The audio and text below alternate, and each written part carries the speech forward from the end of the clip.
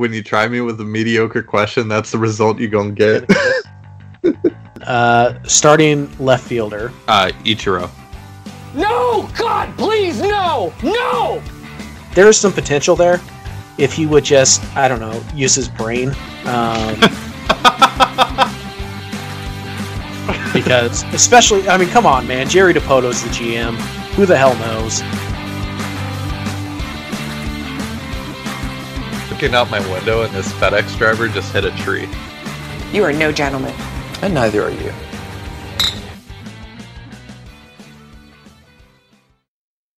Hey, what's going on, guys? Welcome back to the Soto Mojo podcast. This is Colby Patnode, and I'm joined, as always, by Ty Gonzalez. Ty, how you feeling today? I'm tired after like 15 hours of driving to go do my permanent residence stuff for Canada and all that. That was quite the pain, and all the while the Mariners were getting absolutely destroyed by the Boston Red Sox. So, but I think I've recovered, especially after last night's pretty exciting win, which we'll get into in a little bit. But yeah, today I feel a little bit more normal than I have over the last 3 or so days. Right. Yesterday we had actually recorded. That could have been one for the ages because you were tired, I was pissed.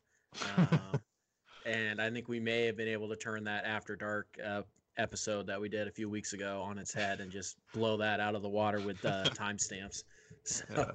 So sometimes it's good to wait, and sometimes things can change in a very short period of time. But anyways, guys, on today's podcast, we're going to talk a little bit about the Red Sox series. Not a lot of positives, but we did get to see the MLB debut of a couple of guys. So we'll talk about them, and then we'll talk about last night's game. And I think it might have been the most fun game of the year. Certainly it's up there, and obviously it's probably the most fun game in the last 3-4 weeks. So we'll talk about that and also look at tonight's game. But before we do all that fun stuff, let's dredge through the Red Sox series. It didn't go well, to put it nicely. It was just, and there were a few moments where you're like, oh, hey, look, maybe this is the game that they win, or maybe this is the game that they take, and it was never that close. So Ty, I guess just overall takeaways from the Red Sox series.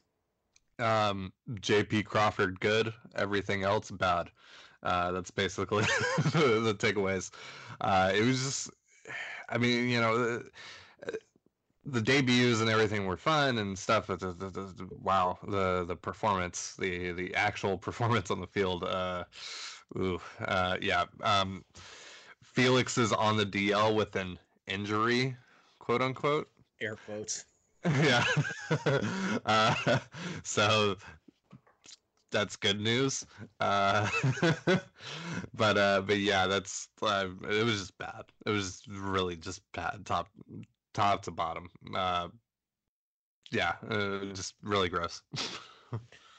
Yeah, it's what's it's kind of what happens when when you're a rebuilding team and you're playing a really good team that is hot at the time you're playing them. We saw that happen with New York. We saw that happen in Boston, obviously. So it's just kind of those are two good teams, and they happen to be playing really good baseball when you met them, and you happen to be playing really bad baseball. And when all those things kind of combine, yeah, we probably should have seen this coming more. It's just a bummer because at least in the Yankees series, they won one game, and also they could have won at least one more, maybe two even. And so there was some hope, like, hey, this didn't go right, but hey, they could have won that game. In the Red Sox series, there was never a point where I felt like they were going to win a game. And so yeah, like even in the Sunday game, they jump out to that 4-0 lead early on, and then it's just you see Felix pitching, and he clearly doesn't have it. And it really just never felt safe, especially when you're playing in Fenway and you have those kinds of leads. You know, we've seen that before. You know, looking back to last year, I think they jumped out to like a 5-0 lead in one of the games, and LeBlanc got smacked around for like 7 runs over the first 2 innings, and you know, it's just, you know, that's kind of how Fenway goes. It's just, you know, that's what happens when you play against the defending world champions too. You know, that lineup is amazing. They're just, you know, they're really, you know, to start the season they weren't playing up to par, but now they've clearly figured some things out. Their pitching staff has figured some things out. You know, it was a lot cleaner for them than the opening series against the Mariners. Just a really, you know, different series for them. You know, obviously, you know, they had Steve Pearce back, who didn't play in the opening series. Just a lot of things working in Boston's favor at that time, and you know, not a whole lot working for the Mariners, and especially, you know, they didn't have. You know, the pitching matchups didn't align as well as they did in that opening series either. You know, you didn't get to see Kikuchi. Marco had to pitch in the rain. Yeah, it happens. It's just that was a really bad matchup for the Mariners, and kind of the circumstances that they were going into the series under, especially with, you know, how well Boston's been playing, and you know, Right. put things together now. Right. Who would have thought that Mariners defense wouldn't play well in the rain? And yeah, it just really, the whole thing was just it was just hard to watch. Yep. In general, you know, overall, really not a lot of pitching. Swanson was looked good for like 2 innings, and then, well, um, you know, Yeah. did you see anything? Have you seen anything that makes you think move off your projection of Swanson being a middle reliever right now? Not really. He's shown flashes every now and then, but it's just there. I just don't see how he can be consistent with how he pitches as a starter. I don't. I just can't imagine him going 5 straight starts of like 3 earned runs or less. I Right. just the way that he pitches it, it's so important that he has full command. Mm-hmm. Um, and if he doesn't, you know, if he's throwing it below the belt, that's not going to work for him. You know, Right. uh, so there's just that level of inconsistency that I can't see changing too much. I think he can improve, but I just don't see that ever. I don't ever see him becoming a consistently effective pitcher, especially just with having, you know, really 2 pitches that he throws. Right. I mean, he's 25, so it's not like, you know, he has a ton of development left that he can do. The fastball, when he's throwing 96, you know, and he hit that a few starts ago. This time he was more around 94 ish. Um, it certainly helps as opposed to when you're throwing 91, 92. Um, and the changeup and or slider have just been, they're below average big league pitches right now. And even if one of them becomes an average pitch, that's still not going to be enough to get you through the lineup, Yeah. you know, 3 times. There's just Um, not enough looks to yeah. give lineups. It's just he's got a fastball that if he can't locate it, he's done. Yep. That's it's the start is doomed at that point. Yep. I didn't see anything too terribly concerning with Marco in terms of a long-term type of thing. Yeah.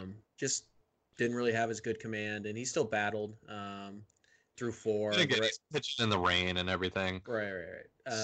Second start in a row too, doing Right. so. So I Yeah. mean, yeah, it's just one of those things. I don't see anything too terribly concerning with Marco. Said the Red Sox, they had a good plan. They fouled off a bunch of. I think Marco threw like 90 pitches in 4 innings or something like that. And he kept him in the game. It was 4-2 when he left, 4-1. And that was with some let's call it questionable defense behind him. So he kept him in the game. I didn't see anything too concerning there. And then Felix Hernandez he's just bad. Like, okay, there's Felix against the Angels is fine, whatever. Felix against teams that can hit, no, just no. And he goes on the DL with right shoulder discomfort. We'll see how many how long the Mariners bench him, which is basically what this is. It's a benching without without just DFAing him, but whatever. Yeah. We'll see. It's certainly is annoying to give the Felix supporters oh look, he was pitching hurt. No, he's just pitching bad.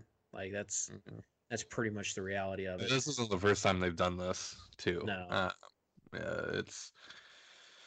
Yeah, especially it's convenient because you assume that Wade LeBlanc is going to be up in Seattle over the next few days.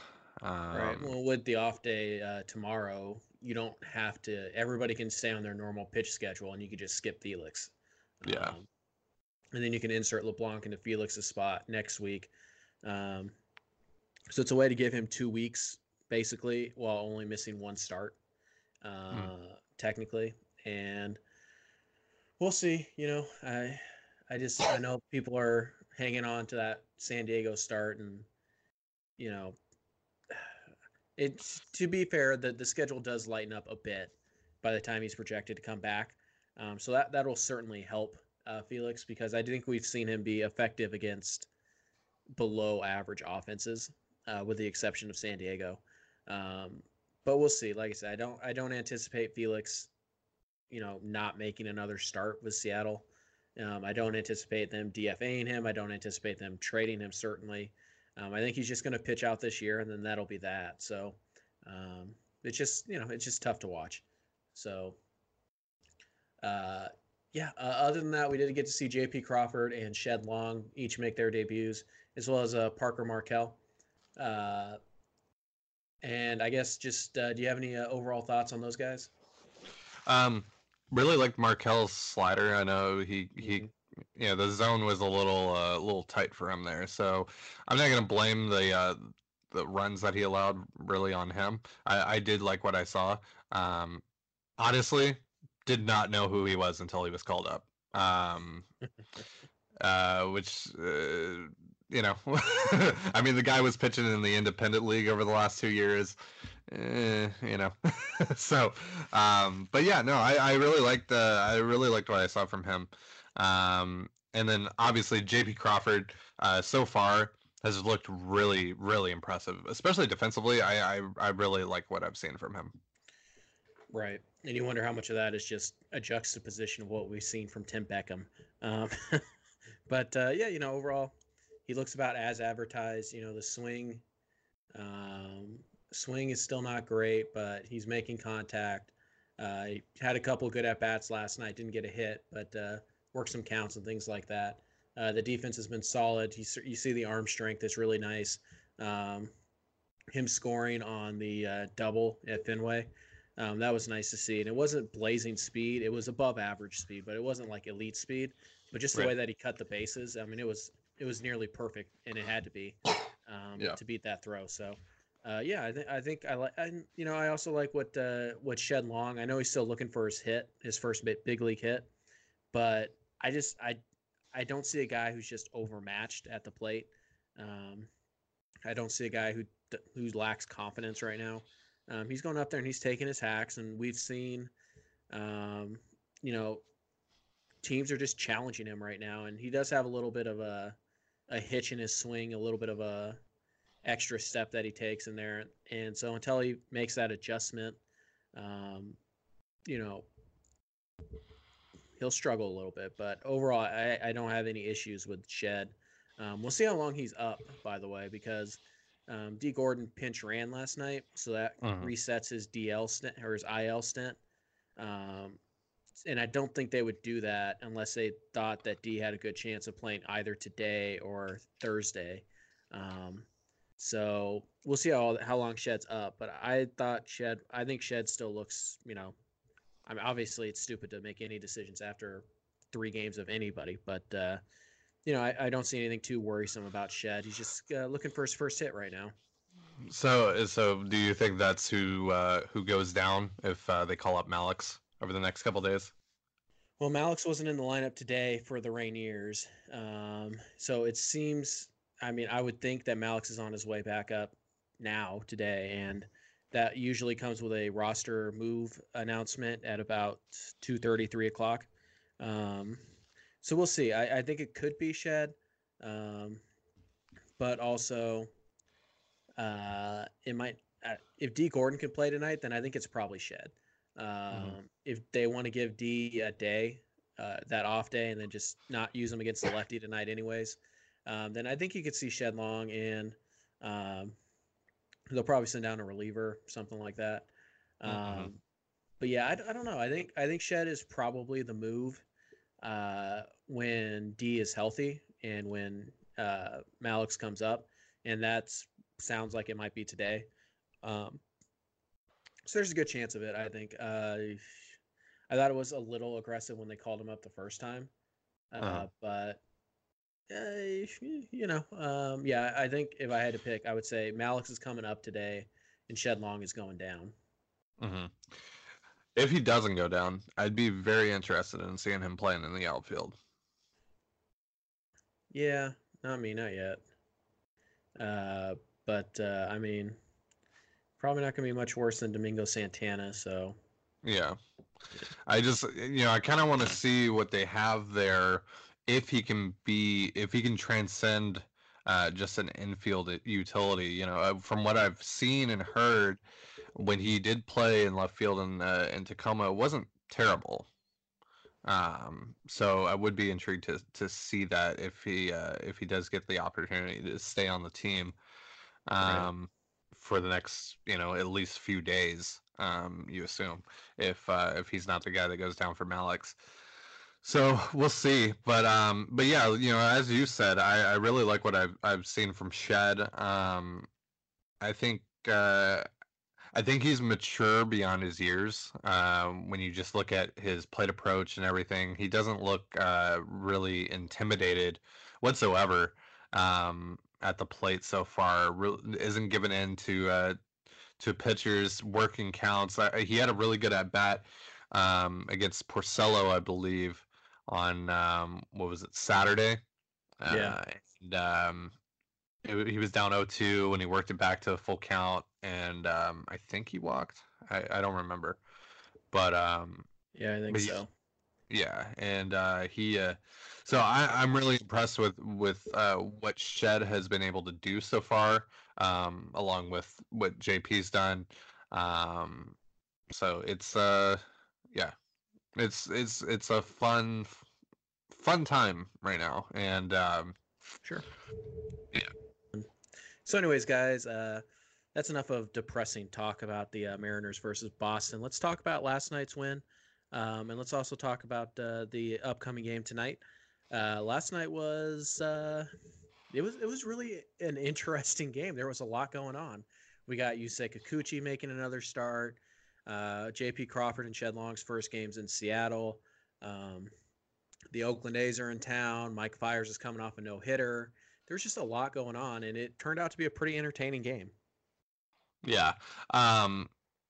Really just, from start to finish, it was really intriguing, especially when you look at Kikuchi and his start. I think he was a lot better than his stat line indicated. Wasn't a huge fan of him coming back out to face Olsen. But I understand it. I understand the matchups and all that behind that. But still, wasn't entirely a huge fan of that decision. Right. Still, yeah, I think he looked really good. He only threw one changeup last night, which was interesting. But had a really good balance of the slider, the curve, and the fastball. So and he he generated a lot of weak contact. After he threw all those pitches through the first 3 innings, really settled in, had those 2 quick, super quick innings. Was getting I think most of his swinging strikes came in those innings as well. So he clearly figured some things out. Obviously made a couple mistakes there to Davis and Olsen. But overall, again, really impressed with what I've seen from him ever since the abbreviated start against Texas a while back. So that's really encouraging. to see. And but yeah, after the Olsen home run, I turned the game off. I was just, I thought by that point it was over. The Mariners offense wasn't going to do anything. So unfortunately, I missed Cornelius's home run. Dude. Yeah. Yeah, I missed Cornelius's home run. However, I stuck with it even after the Laureano home run in the 10th. And I'm glad I did. At that point, you don't want to be wrong twice, Yeah, so I stuck with it down to the last strike, and that paid off. So that was a really fun ending. Omar putting on for my fantasy team, not the one that we're in, but my money league, and the one that matters. Yeah, yeah. So, well, also I'm 14th out of 14 in our Soto league, so that's yeah, we're just not gonna talk about that. Right, yeah. Hey, you know who was on my team in the Soto league as well? Lou Trevino. Ow. So double barrel, ow. Yeah, my fantasy my fantasy strategy of investing in Omar Narvaez every place I possibly could seems to be paying off. But let's get back to Kikuchi real fast. This was an interesting outing for him because, like you mentioned, the one changeup, he threw 2 more curveballs than he did sliders, lots of fastballs. Wasn't throwing as hard this outing as he had the 2 previous, but he was still pretty effective. I said, obviously the home runs, it's easy to, you take away the home runs and you pitch great. Well, you can't really do that. But aside from the home runs, I thought he looked pretty good. He struggled early, but he was able to get through that, keep the game close. And then in innings, innings 3, 4, and 5, he was really good. Looked like like he did in Cleveland and New York. And like I said, the curveball and changeup he threw nearly the same amount. He actually threw more off-speed pitches than fastballs, which is interesting. I also found it interesting that he didn't get a single swing and miss on the curveball, but he did get 10 called strikes with it. So the numbers kind of back up the idea here is that YK is using that curveball to get ahead of hitters. And then he wants to use the fastball in the slider to put them down. 6 innings, 5 strikeouts. Like only 7 swings and misses, which isn't a great number for 93 pitches, but it's not bad. Like I said, fastball, he hit 95 once or twice, but he was mostly 92, 93. I thought the slider was good last night. It wasn't as good as he was in New York or Cleveland, but it was still a really solid start. So we're looking at 3 in a row now, maybe 4 if you want to count the 1 inning stint against Texas, in which he looked really good too. But yeah, we're at 3 starts in a row now against 3 playoff teams, at least last year. And YK continues to impress. So I think being excited about Yusei is at this point just something to get used to, I guess. Yeah, I think you're seeing well, for me personally, I had somewhat high expectations for Yusei, but I didn't expect to see any sort of string of starts like this in his rookie year. So I don't know if I want to say that I guess he has exceeded my expectations in that way. And that's really, really, really encouraging to see, because you and I have both said over the last few weeks that we do expect him to have these starts where he is above average, but I think to see that consistency over his last 3, or if you want to consider it 4 or 3 and 3.1 starts, I guess you could say, he's looked good.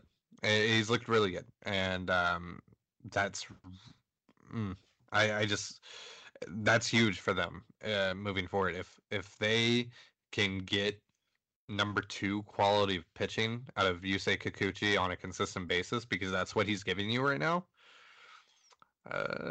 That's pretty nice. That's a pretty nice get, because you expected him to be good, but not to be that good. Yeah, you say is somehow exceeding expectations, and he'll get yet another quality opponent that he'll have to do battle with on his next start, which I believe is Sunday against Minnesota.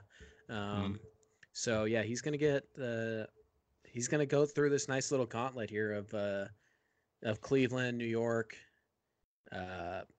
Oakland, and then Minnesota. Those are pretty good teams. All of them either playoff contenders this year or were in the playoffs last year. So of course, when he pitches against the Tigers, he's going to give up 7. Right. We saw his worst outing of the year was probably against the Angels or the White Sox. So yeah, maybe White Sox is entirely his fault. I'll put the blame on Tim Beckham for that one. Yeah. I mean, I think at the end of the day, his final line was still like 5 innings, 3 earned. So it's not like he's been terrible in any of his starts. But yeah, overall, you say was quite good. Now let's talk a little bit about what I'm sure everybody wants to talk about or doesn't want to talk about. What the heck was up with Corey Guerin and the objection, I guess, by either the umpires or the Athletics? So, like I said, I turned the game off after the Olsen home run, so I didn't see it. But from what I gathered, it was like did he have like a Carter Capps type of moment or something? I don't By understand. the way, let's get one thing straight. Carter Capps, when he does that little hop thing, that's totally illegal. And the fact that Major League Baseball's come out and said, "Oh no, that's fine." No, you're just idiots. That's totally you might as well just move the rubber up to 45 feet and say, "Okay, here you go, Carter. You can throw from here now." That's illegal. The thing is, they objected to that little tiny like toe tap thing that Guerin does. And they basically told me he couldn't do it. Now, here's the thing about it is the rule says you can't take 2 steps. And so once you pick your leg up off the ground, when it hits, you have to throw the baseball. And so if he comes back and he does that little toe tap when he's working from the stretch, once that foot hits, he has to deliver that pitch. He can't pick up his foot and go again. It's basically how the rules are interpreted. Now, Guerin's been doing this all year. Nobody's cared. And it's not hard to see why. The little toe tap is that his spike on his cleat maybe touches the ground. And then he goes forward. Like, we're not talking a significant, like, up, straight down hard, and then out thing. That's not what's happening here. Okay. And it was just so they objected to it, and they told him not to do it, and Scott Service came out and made a big because obviously they didn't tell him about it before the game. They didn't. I don't know. I don't know if Bob Melvin, was something that the A's brought up. I don't know if it was or wasn't, and because nobody really ever confirmed it, but the A's looked genuinely confused as well because there was a 5-minute delay or something while they worked this out. And the A's, and our Tyler Wiki was there, and he was saying that like Trinan and Fernando Rodney were asking the fans in the stands. They were asking fans if we knew what was going on. So I don't know. The whole thing was weird. He pitched fine afterwards. I don't know. It seemed like the way it looked is that the umpires decided that they were going to call this if he came into the game. And they just didn't bother to tell Scott Service about it at any point until he actually came in the game. So it was really weird, and it's stupid, to be honest. But like I said, Guerin actually pitched pretty well, so no harm, no foul there. But anyways, so the Mariners, we also got to see Austin Adams make his Mariner debut. He was just recently acquired in a trade. He gave up the home run that made it 4-1. But, I know you weren't watching at this point yet, but I thought he looked pretty good. You could see the stuff. I mean, the stuff is what it is. It's pretty good. Not surprisingly, he struck out the side. If you look at Austin Adams in the minor leagues, that's what he does. He strikes people out.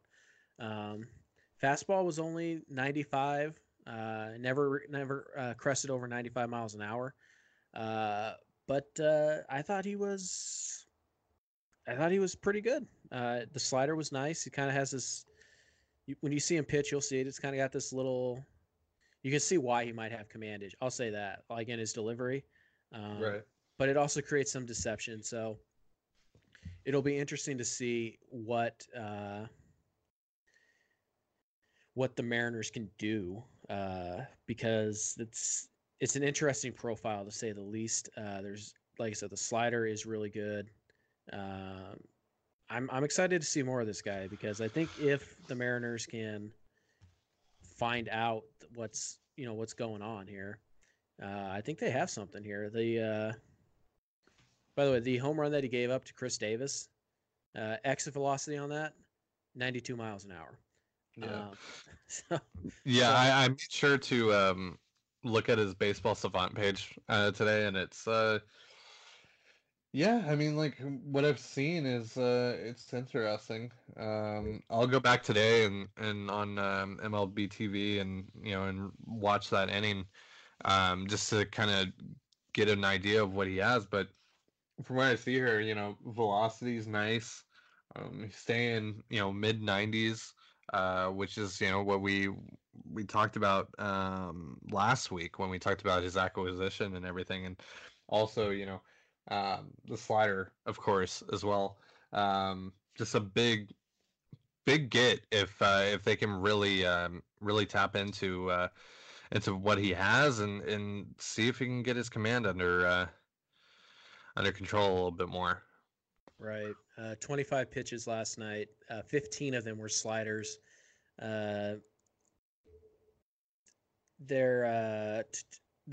Statcast has him right now as 7 swings and misses on 25 pitches, which is an incredible ratio.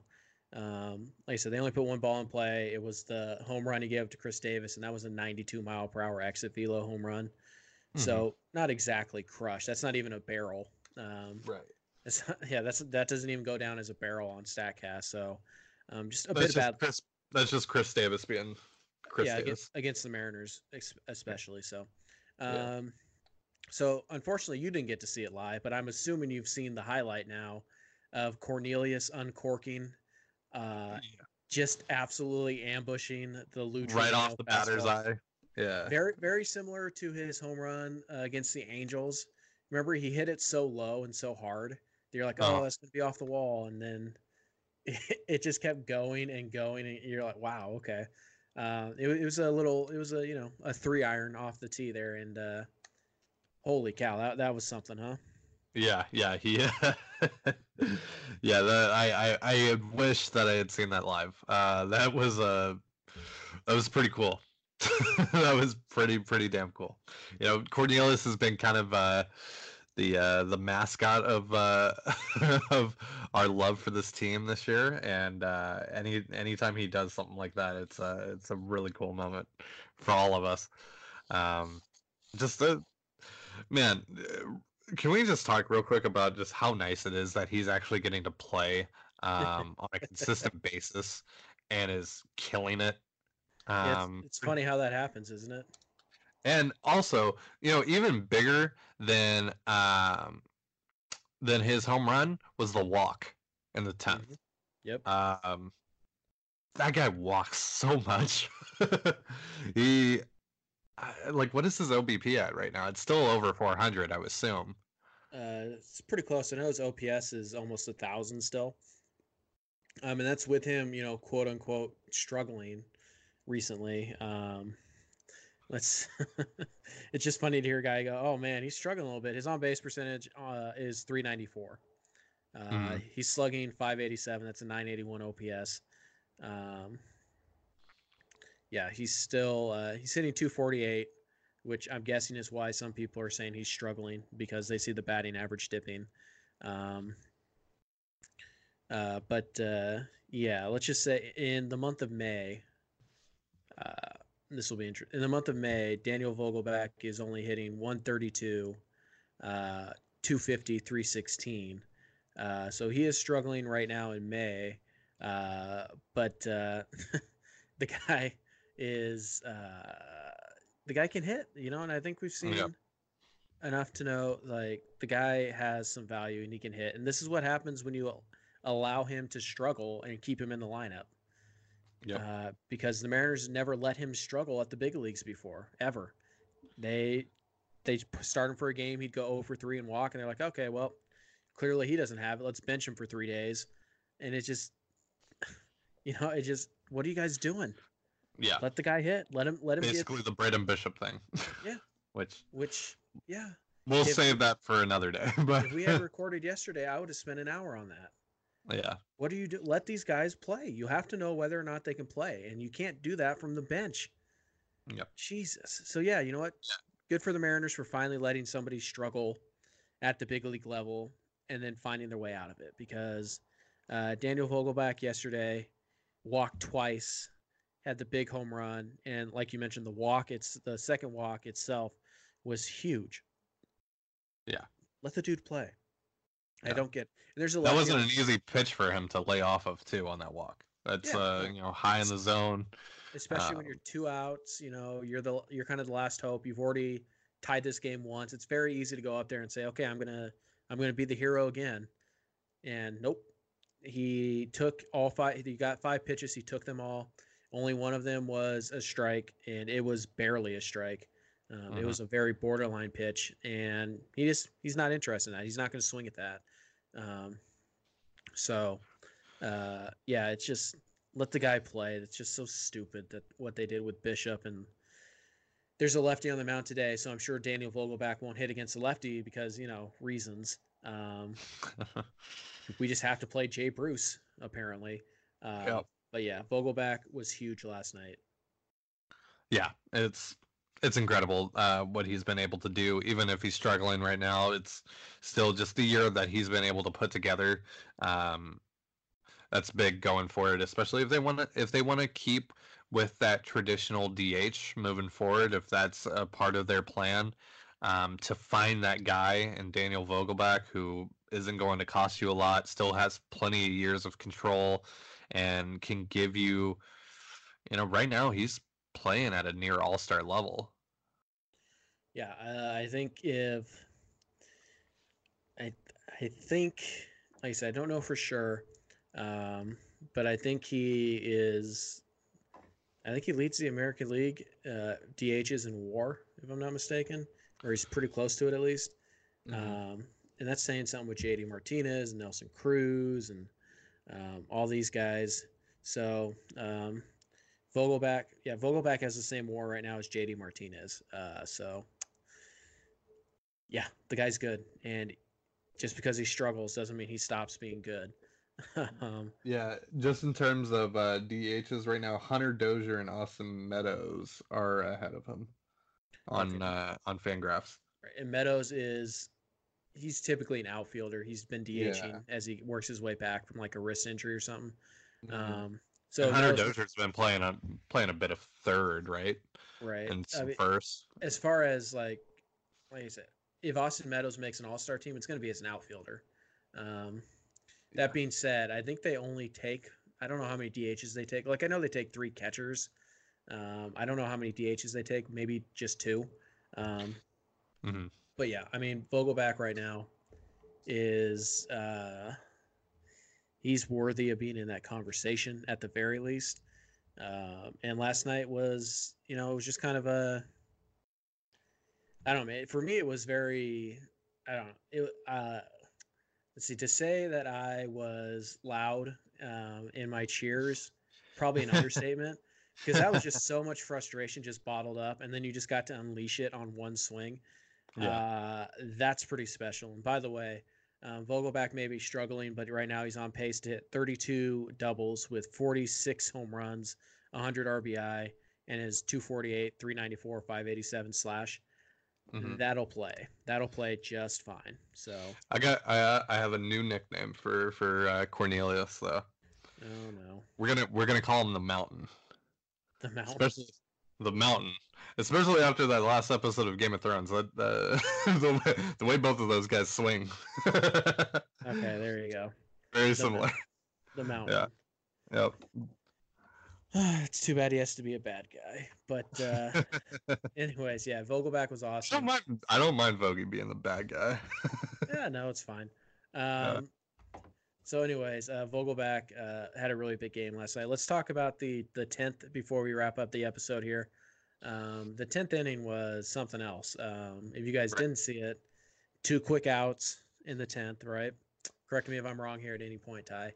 2 quick outs in the 10th. Vogelback walks versus Joakim Soria, or Joakim Soria, however he pronounces it. Little odd that Blake Trinan wasn't in the game. I know he's been battling some stuff, but I thought he was available last night. Maybe he wasn't, but very odd that Trinan wasn't in the game last night at this point. But anyways, Vogelback walks. D. Gordon comes into pinch run, a bit surprising, but also probably a pretty good sign that he's going to play in the next day or two. He steals second base. The pitch, it's a curveball in the dirt. It gets to the backstop anyways, but D had that base stolen pretty clean. D steals second. Domingo Santana gets to 2 strikes, puts up a pretty nice at bat afterwards, lays off some junk, fouls off a pitch or 2, then hits a double down the left field line that's fair by, I don't know, about a foot maybe. Yeah. D scores. Santana's on second, and then Narvaez gets down 0-2 or 1-2 pretty quickly. He goes to work, and then he slaps a single in the left field. Robbie Grossman apparently has no arm, and Domingo Santana scores pretty easily for the 6-5 win. So, Ty, what were you feeling? What were you watching in that 10th inning? I mean, yeah, when Narvaez puts the ball in left field, I'm thinking Santana's just going to stay at third. And I see him make that turn, and Grossman already has the ball. And he's kind of just tumbling down the line, kind of looking like Ryan Healy going down the line. Just, it was rough to watch. But yeah, he got in there, and throw was awful from Grossman. And thank God. You know, you needed that. You needed that so badly. Not just, you know, it doesn't really matter like in terms of just the record or whatever. You just needed that just for the sake of, you know, your mentality moving forward. The Mariners have gotten beat around consistently for the last 2 to 3 weeks. They needed a game like this where, you know, it seemed like this was another game in which they were just going to give up on, and it looked like that a couple times. And it just, you know, it seemed like the struggles were going to continue, but they hung in there. They battled to the very last pitch twice. So, you know, you got to give it to them. Great at bats from Vogie, from Domingo and Omar. Just a huge rally to hopefully, you know, get things back on course. You know, again, I'm not very hopeful for what this team can do in terms of contending for a playoff spot, but just to, you know, not continue to go on 6-game losing streaks and everything, you know, to be a little more consistent in their play. I think this is a huge step for them to do that. Just to get some momentum. You know, we've seen in past years, Mariners teams have gone on long losing streaks, and they have a game like this, and it kind of just clicks for them, and they're able to rally off some wins at that point. And I think this was this game for them. You know, last year it was that game back in May against the Angels, where Ryan Healy had a walk off. You know, these teams need these kinds of moments. You know, they got off to such a hot start and really came together, you know, kind of like a family. And then, you know, things went downhill, and Malix got sent down, and all these things, you know, happened, and that, you know, that probably hurt their confidence quite a bit. So to have a game like this can do nothing but good for them. And hopefully, you know, the results follow. Right. Tweeted last night that if the Mariners can find a way to beat Brett Anderson for what feels like the first time ever tonight, it'll be their first series win in nearly a month. They haven't won a series since they took 3 or 4 from the Angels back on, I think it was April 18th through the 21st. So we're almost a month away from winning a series here. And yeah, like I said, the other thing I said last night is that you look at kind of the heroes of this game. You look at Mitch Haniger with his solo home run to start the game, 4 years of club control, 28 years old. Yusei Kikuchi's 27, 28 years old. He's got 7 years of club control if you want him. Daniel Vogelback's 26. He's got 6 years of club control. Omar Narvaez is 26. He's got 4 years of club control. Domingo Santana's 26. He's got 3 years of club control. We got to see J.P. Crawford. We got to see Shed Long. And you just look at all these young guys that all helped win this game. It wasn't Edwin Encarnacion that bailed you out. It wasn't Jay Bruce that bailed you out. And quite frankly, it wasn't Ryan Healy who bailed you out. And that's nice because none of those guys are a part of your future. The game last night was won by guys who conceivably all could be a part of the Mariners' future. And those are the things you look for in a rebuilding year, man. So I was very happy last night. It was just nice to get a win. It was nice to start a series off with a win and just kind of have this idea like, hey, you know what? Let's go win a series. Like, let's go win a freaking series. And, the Mariners probably not going to rattle off, 7-8 game winning streaks, but they got to find a way to win. I mean, if you can find a way to win half your series going forward, you're going to be in good shape. So you're going to be right where you want to be. So hopefully you're right. This is a sign of things to come. Yeah, I mean, this is a big step for them.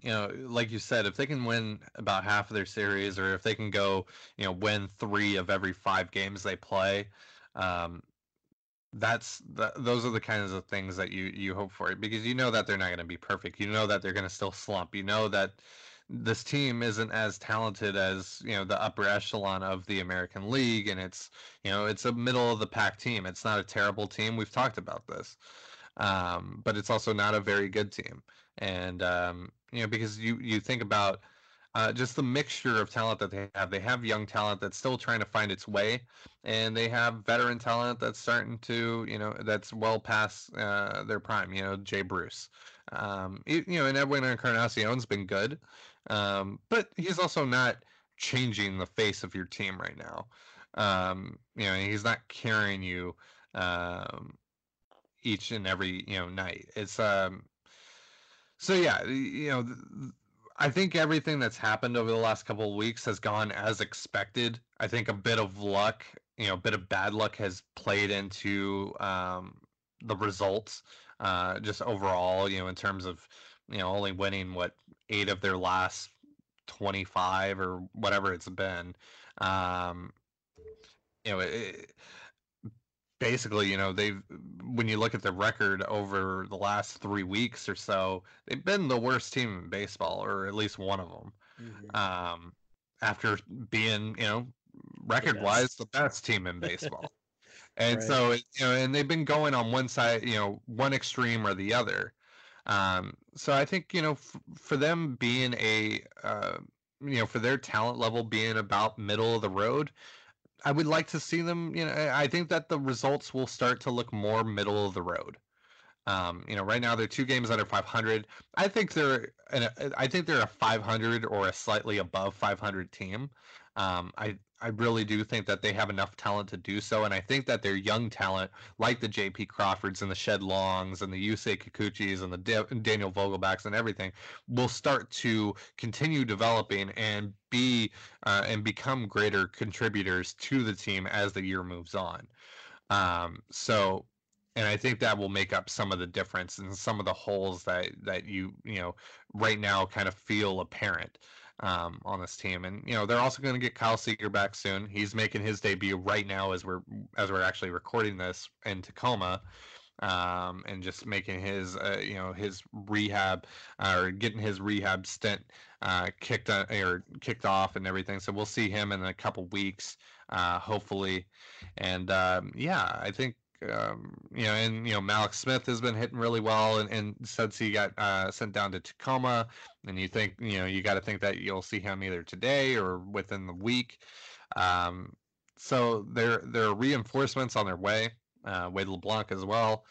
I think things will start to level themselves out now. I think you'll see the Mariners play good but not great ball and remain competitive in these games, and just see what they have.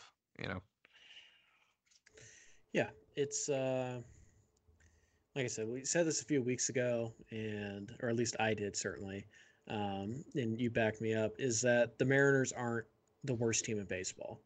Yeah. And even though they played like it for the last 3 weeks, give or take, they're just not. They're not bad enough to be the worst team in baseball. I'm sorry, they're not.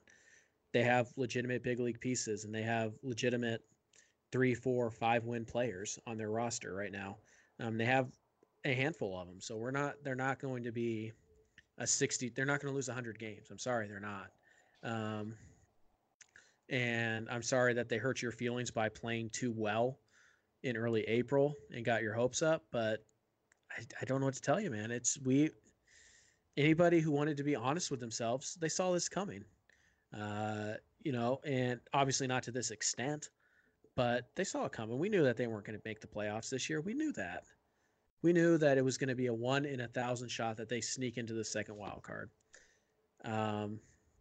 But for some reason, because they started 13-2, they were supposed to prove us all wrong. I don't know. I don't understand. And I understand the frustration of watching this team over the last 3 weeks. Totally get that. I've been frustrated too. But to sit here and suggest, or anybody suggests that, this season is now a failure or whatever, it's a disappointment. I'm sorry, I don't know what you were expecting. Yeah. They came into the season, they told you what they were. Look, we're probably not going to win this year. In fact, I wouldn't bet on us winning this year. We're not going to be terrible. But 2019 is a refocus year. And you know what? Honestly, 2020 probably is too. And they told you that. They said it straight to your face. They didn't try and say, well, yeah, we're definitely going to try and win 85 games this year and maybe sneak in. They didn't tell you that. They were honest with you. They told you what to expect. And so, like I said, upset, fine. But why are you mad at the team for doing exactly what they told you they were going to do? Yeah, I think the hot start just added an enormous amount of unnecessary pressure on this group of players.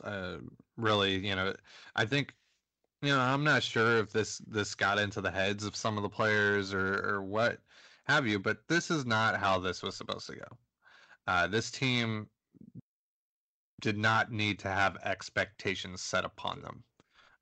The only expectations that needed to be had for this team was that they would develop. And I feel that so far so good. Yeah. And I think that kind of got lost in all of this. I think both, the team and the fan base got too wrapped up in the hot start and focusing on, oh, we got to win and we got to do everything we have to give us the band. Is like playing Jay Bruce and all that, and like all that kind of stuff. Just I don't know. It's been a struggle for them, and I think they've kind of found themselves once more. I feel like they kind of lost themselves for a little bit there, and now I think they recognize, now, when they do things like calling up J.P. Crawford and Shed Long and all that, giving these guys opportunities instead of forcing their way into playing, and they're still trying to force their way into playing Jay Bruce and stuff, but but they're also not forcing Tim Beckham into the lineup and, allowing Shed Long to play and allowing J.P. Crawford to play and all the, you're seeing that. And I think it's because now, you're seeing them loosen up again, like they were at the beginning of the season. Hopefully. And I think everything just kind of felt tight over the last 3 weeks. Right. Does that make sense? I know I'm kind of rambling on here, but I feel like they kept trying to dig them way out. They kept trying to dig their way out of the hole by digging. Yeah. They just eventually just got to stop and breathe. And they said, and sometimes wins like this, they can reset things. They are that powerful. They can reset things, and they kind of take a deep breath. And you say, okay, you know what? We can do this. We got this. That's a big win against, a division rival. And like we mentioned, the schedule after this series, after the upcoming homestand, does lighten up a little. It's not easy because it's Major League Baseball. Nothing's easy. But after the Minnesota series, you get to go down to Texas for 3 games. You get an off day on the road, which is always nice. Then you go down to Oakland for 3. Then you come back home. You get Texas for 3. You get the Angels for 3. You get then you get the Astros for 4. But then you get the Angels for 3 again. The schedule does soften up some, after you get by Minnesota. like I said, it's never going to be easy because the Mariners aren't a team where you can look at the schedule and say, "Oh, yep, those are easy wins." No, that's not going to be the case. But the schedule does get a little bit easier if they can find a way to win today. Right, you go ahead and you find a way to split with Minnesota. You take a 4-2 homestand on the road. Yeah, you can kind of start to turn this thing around a little bit here. And you just hope that they can do it, man. And you hope that they can continue with the young guys in particular. Because that's what you have to do. Yeah. That's what you have to do this year. It's not about how many wins you have, how many losses you have. It's about how are you developing these players moving forward, but also how are you developing your mentality towards the game when it comes to Scott Service and Manny Acta and etc. Or even when it comes to the players. It's just, how do you move forward from this, from having such an awful 3-week period? How do you move forward from that? How do you grow as a team? And I think you're starting to see that come together again, because they really had it nailed down to start the season. But once expectations started to come into play, and I just felt like everything kind of just got tight and tense. It just, I don't know, just it didn't feel as fun as the start of the season, and that's not really indicative of the results. It's just what just overall, just the general feeling of the team, and just the expectations set upon the team suddenly just felt really unnecessary and just weird. Right. Like you said, we'll see how all this plays out. You hope that this one is a catalyst. But you never know. It's baseball, and they could just as easily lose tonight and be right back on the same path that they were previously. But like I said, this just remember, guys, the win-loss record isn't as important as the player development. At least for this year, the development of an individual player is significantly more important than the win-loss record of the team, which is a big part of the reason why we've been pretty consistent with hammering the Mariners for not starting Braden Bishop, and why we hammered them really early for not starting Daniel Vogelback, and why we still continue to hammer them for not using Vogelback against left-handed pitching. You have to know what these guys can do, and the only way to do that is to put them up against the best in the world and let them compete. And you don't have to draw any conclusions at the end of this year. If JP Crawford hits 250 with a 310 on base and a 385 slugging and plays average defense, that's enough to give him another shot. It's all about development and how these guys continue to grow and improve and get better at the big league level and at the minor league level. So when you're watching the Mariners in August, by the way, the team you watch in August is probably going to be completely different from the team you're watching now. Yep. So I just, like I said, man, just go with the flow. It's fine. It's fine to be frustrated. I'm not going to tell you that you shouldn't be frustrated, because I get frustrated. Ty gets frustrated. We all get frustrated. We all take to Twitter. We yell and we rant things. But at the end of the day, just remember, guys, it's not about 2019. It's not. And rant as much as you want about Service and his bullpen management, because I'm going to continue to do it, because I think he's inept. I don't think he can handle this job at all. But at the end of the day, so what? Like it's all about the players this year. So just enjoy the development of the players. Enjoy the stories, and you know what? They'll win their handful of games. Like you said, there's still, to me, 77 to 84 win team, somewhere in that general range. It's about what they are. So just enjoy it, and we'll see where we are in a couple weeks. But anyways, guys, I think that's going to wrap up our podcast for today. Ty, you have anything you want to say before we officially sign off? I'm good today. Yeah, I know you got to get going, so I'll just let you get on your way, and we'll do this thing again tomorrow. And we're gonna have fun tomorrow. We're gonna be talking some trades and everything. So, if you guys got any trade ideas or have any questions about potential trades or what have you, anything related to trades with the Mariners, let us know on Twitter at SotoMojoFS. Yep. So that's it, guys. Send all your questions our way. Like you said, tomorrow's focus is going to mostly be trades. If you have a good enough non-trade question, we might answer it, but we're really going to focus on starting to kind of set expectations or ideas, at least on the trade market. This is probably something we'll do every couple weeks especially as we get closer and closer to the trade deadline.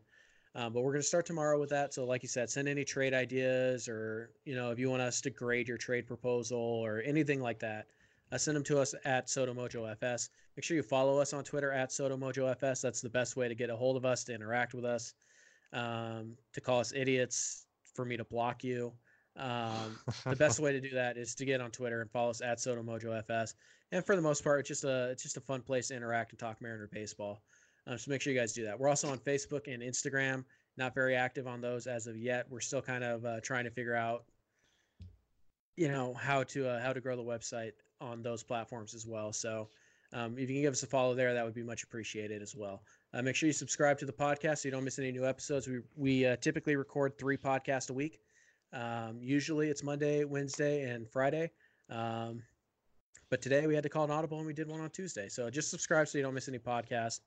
And also, on top of it all, visit the website, sotomojo.com. A lot of good content coming up. We're going to be focused heavy on the draft in the next couple of weeks here. And then in June and July, we will have our Trade a Day series, which will be something you guys really seem to enjoy, where we'll just bounce trade ideas and information and rumors and all that, just bounce them on the website and just kind of talk through them. So make sure you guys visit the website, sotomojo.com. And that's going to wrap it up for us here. So thank you guys so much for listening, and I will see you in another life. Peace. Peace.